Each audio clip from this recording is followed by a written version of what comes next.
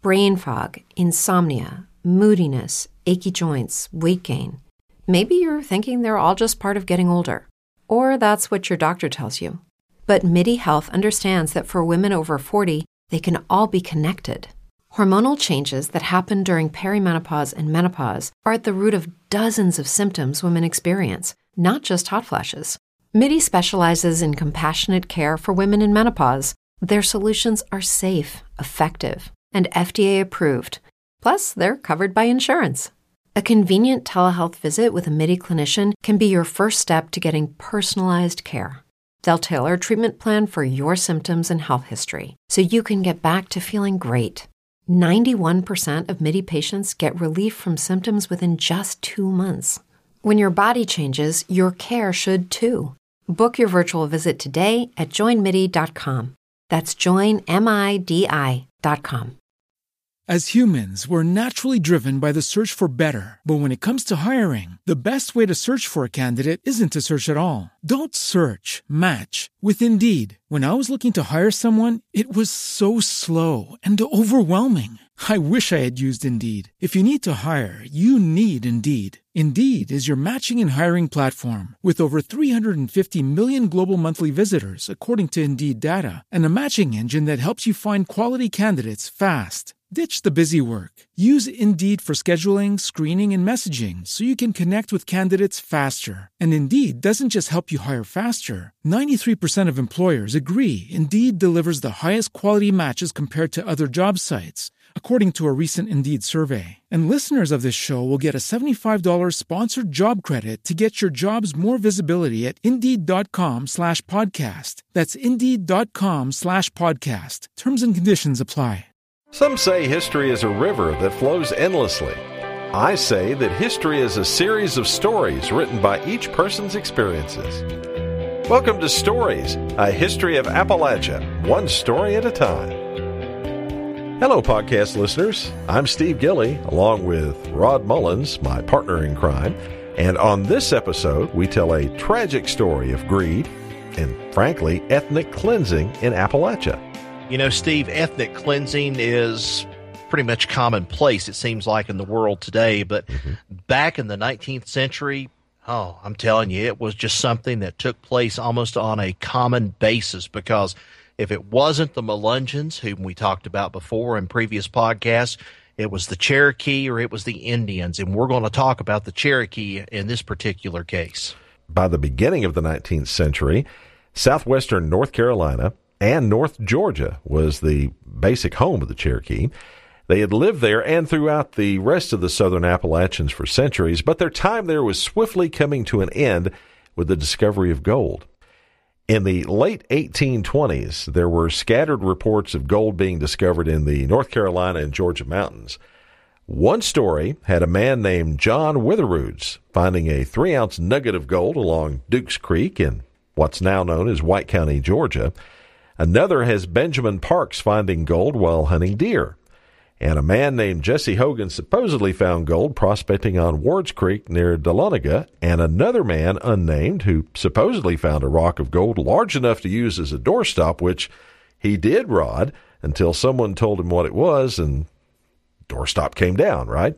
Right. Well, you know, Steve, the other thing is, too, a lot of people, they really don't think about Georgia and some of these places being a site for gold, but home of metamorphic rock and a lot of different varieties of minerals and stones and so forth, this was not exactly unheard of. So the first reliable report of gold, though, came on August 1st, 1829, when a Milledgeville newspaper, the Georgia Journal, ran a story about a man finding gold in Habersham County, now known as White County, on July 22nd. And that did it. Suddenly, men flooded into Cherokee land seeking gold. And by the spring of 1830, there were over 4,000 prospectors working one creek alone. One of the prospectors later recalled, "The news got abroad and such excitement you never saw. It seemed within a few days as if the whole world must have heard of it, for men came from every state I had ever heard of. They came afoot, on horseback, and in wagons, acting more like crazy men than anything else. All the way from where Dahlonega now stands to Knucklesville, there were men panning out the branches and making holes in the hillsides. Well, the Cherokee referred to this as the Great Intrusion, naturally. By this time, most of the Cherokee had adopted white ways in clothing and had developed their own written alphabet. Many even had become wealthy, owning large tracts of land and many slaves. And all this came as a shock to them. But no matter, gold fever had struck and men kept pouring into tribal land. Towns quickly sprang up to house the miners and their hangers-on. And you know what the hangers-on are, don't you, Rod? Oh, yes, I do. Yeah. Lumpkin County's county seat of, and I like this, Licklog, changed its name in 1833 to Dahlonega, a Cherokee word meaning golden, but for obvious reasons. Within months, the town went from near 0 inhabitants to nearly 5,000. Well, these men panned for gold, dug for gold, whatever it took to get that precious yellow metal. And once they got it out of the ground, they had to find a place to put it, and they looked to Dahlonega once again. Well, Congress authorized a new mint to be established, the Federal Branch Mint at Dahlonega, which went into operation in 1838. This mint coined nearly $100,000 worth of gold the first year alone. And by the time it closed at the beginning of the Civil War, it had minted nearly 1.5 million gold coins worth $6 million.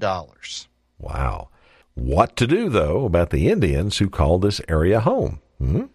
Well, it seems the solution, at least as far as the state of Georgia was concerned, was to give their land away to white settlers and miners, of course. Always solves the problem every time, doesn't it, Steve? Yes, it appears to do, at least for the white settlers and miners, if not for the Indians. By 1832, the state held several lotteries to distribute Cherokee and Creek land, amounting to about 3/4 of the land in Georgia. Well, the Cherokee tribe, believing that they had the right to stay where they were and had always lived, filed several lawsuits in federal court. In the case of Cherokee Nation versus Georgia, the Cherokee sought a federal injunction against laws passed by Georgia, which took away their rights. In that case, Rod, the Supreme Court likened the tribe to a ward and not another nation, and thus it had no rights.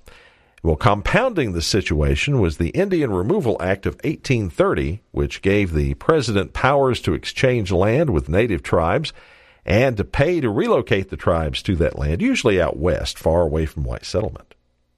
Well, in another very famous case, though, Worcester versus Georgia, the U.S. Supreme Court in 1832 ruled that the Cherokee Nation was sovereign, meaning that Georgia had no right to enforce state law within its territory, and reversing the ruling in Cherokee Nation versus Georgia.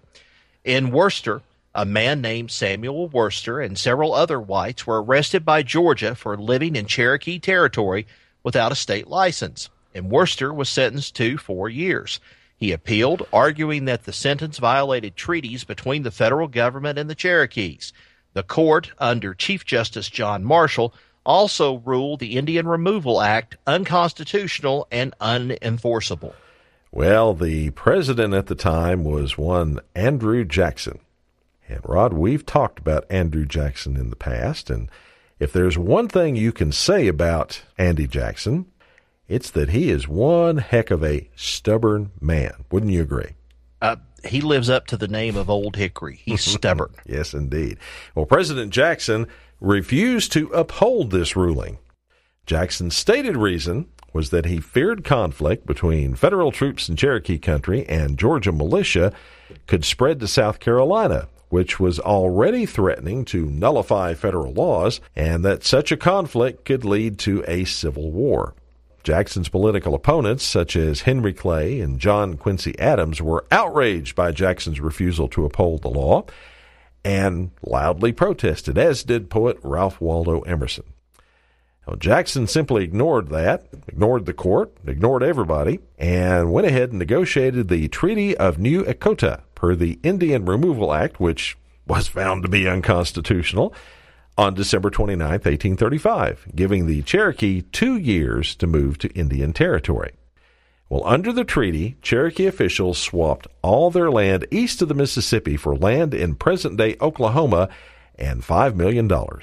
Removal was not initially supported nor approved by Principal Chief John Ross, who was the head of the National Party, which almost led to civil war in the tribe. Tensions grew to the point that several treaty advocates, most notably John Walker Jr., were assassinated. In July of 1835, hundreds of Cherokee from both the Treaty Party and the National Party, including John Ross, converged on Treaty Party leaders John Ridge's plantation, Running Waters, near Calhoun, Georgia. There they met with John F. Schermerhorn, President Jackson's envoy for a removal treaty, Return J. Meigs, Jr., the Commissioner for Indian Affairs, and other U.S. officials in a failed effort to negotiate some resolution to the situation. Eventually, a group between 100 and 500 Cherokees, a small minority of the tribe, met with the federal officials at the capital of New Echota in December of 1835, and after a week of negotiations, they hammered out a treaty. Well, that didn't sit well, Rod, with the Cherokee people. Over 16,000 Cherokee, led by Chief John Ross, signed a petition to prevent the passage of the treaty, begging Congress, literally begging Congress not to pass that treaty, to no avail. In May, the treaty passed by, get this, a single vote. A single vote is what got them on the Trail of Tears. Wow. After 2 years, in 1838, the removal began. Few Cherokee voluntarily left their homes, and President Jackson sent in the army to forcibly remove them, which, by the way, was not provided for in the Indian Removal Act. Okay? The army did that with help from state militias. After being temporarily housed in camps in East Tennessee, the Cherokee were broken up into groups of 1,000 each and began the march west in, of all times of the freaking year, November. Gosh. Enduring and dying from heavy rains, snow, freezing temperatures, and disease.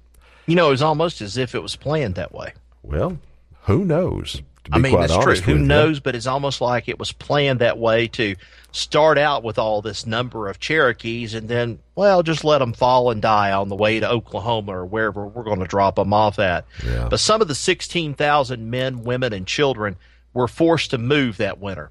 Of those, 4,000 or 1/4 died on the way. Several hundred Cherokee evaded the U.S. Army roundup, and they fled to the North Carolina, Georgia, and Tennessee mountains, where they formed the Eastern Band of the Cherokee Nation. So now Cherokee lands were finally opened up for those seeking that gold. But, Steve, a funny thing happened. Oh, yeah, it did. The gold ran out. How about that? All that for a bit of gold, and it played out in the Georgia mountains.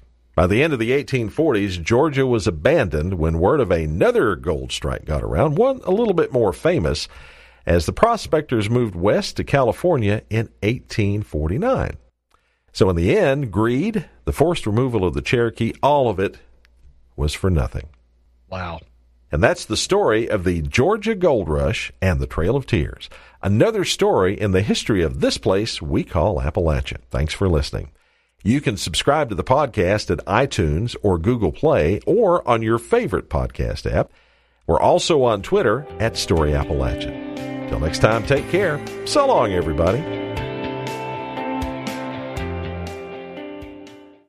As humans, we're naturally driven by the search for better. But when it comes to hiring, the best way to search for a candidate isn't to search at all. Don't search, match with Indeed. When I was looking to hire someone, it was so slow and overwhelming.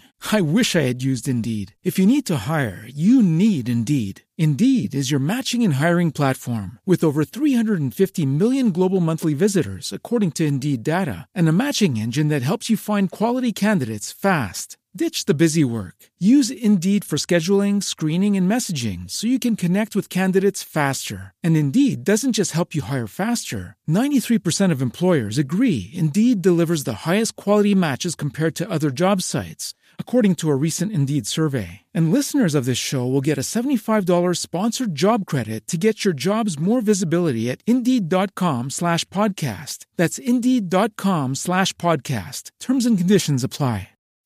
As humans, we're naturally driven by the search for better. But when it comes to hiring, the best way to search for a candidate isn't to search at all. Don't search, match with Indeed. When I was looking to hire someone, it was so slow and overwhelming. I wish I had used Indeed. If you need to hire, you need Indeed. Indeed is your matching and hiring platform with over 350 million global monthly visitors, according to Indeed data, and a matching engine that helps you find quality candidates fast. Ditch the busy work. Use Indeed for scheduling, screening, and messaging so you can connect with candidates faster. And Indeed doesn't just help you hire faster. 93% of employers agree Indeed delivers the highest quality matches compared to other job sites, according to a recent Indeed survey. And listeners of this show will get a $75 sponsored job credit to get your jobs more visibility at Indeed.com/podcast. That's Indeed.com/podcast. Terms and conditions apply.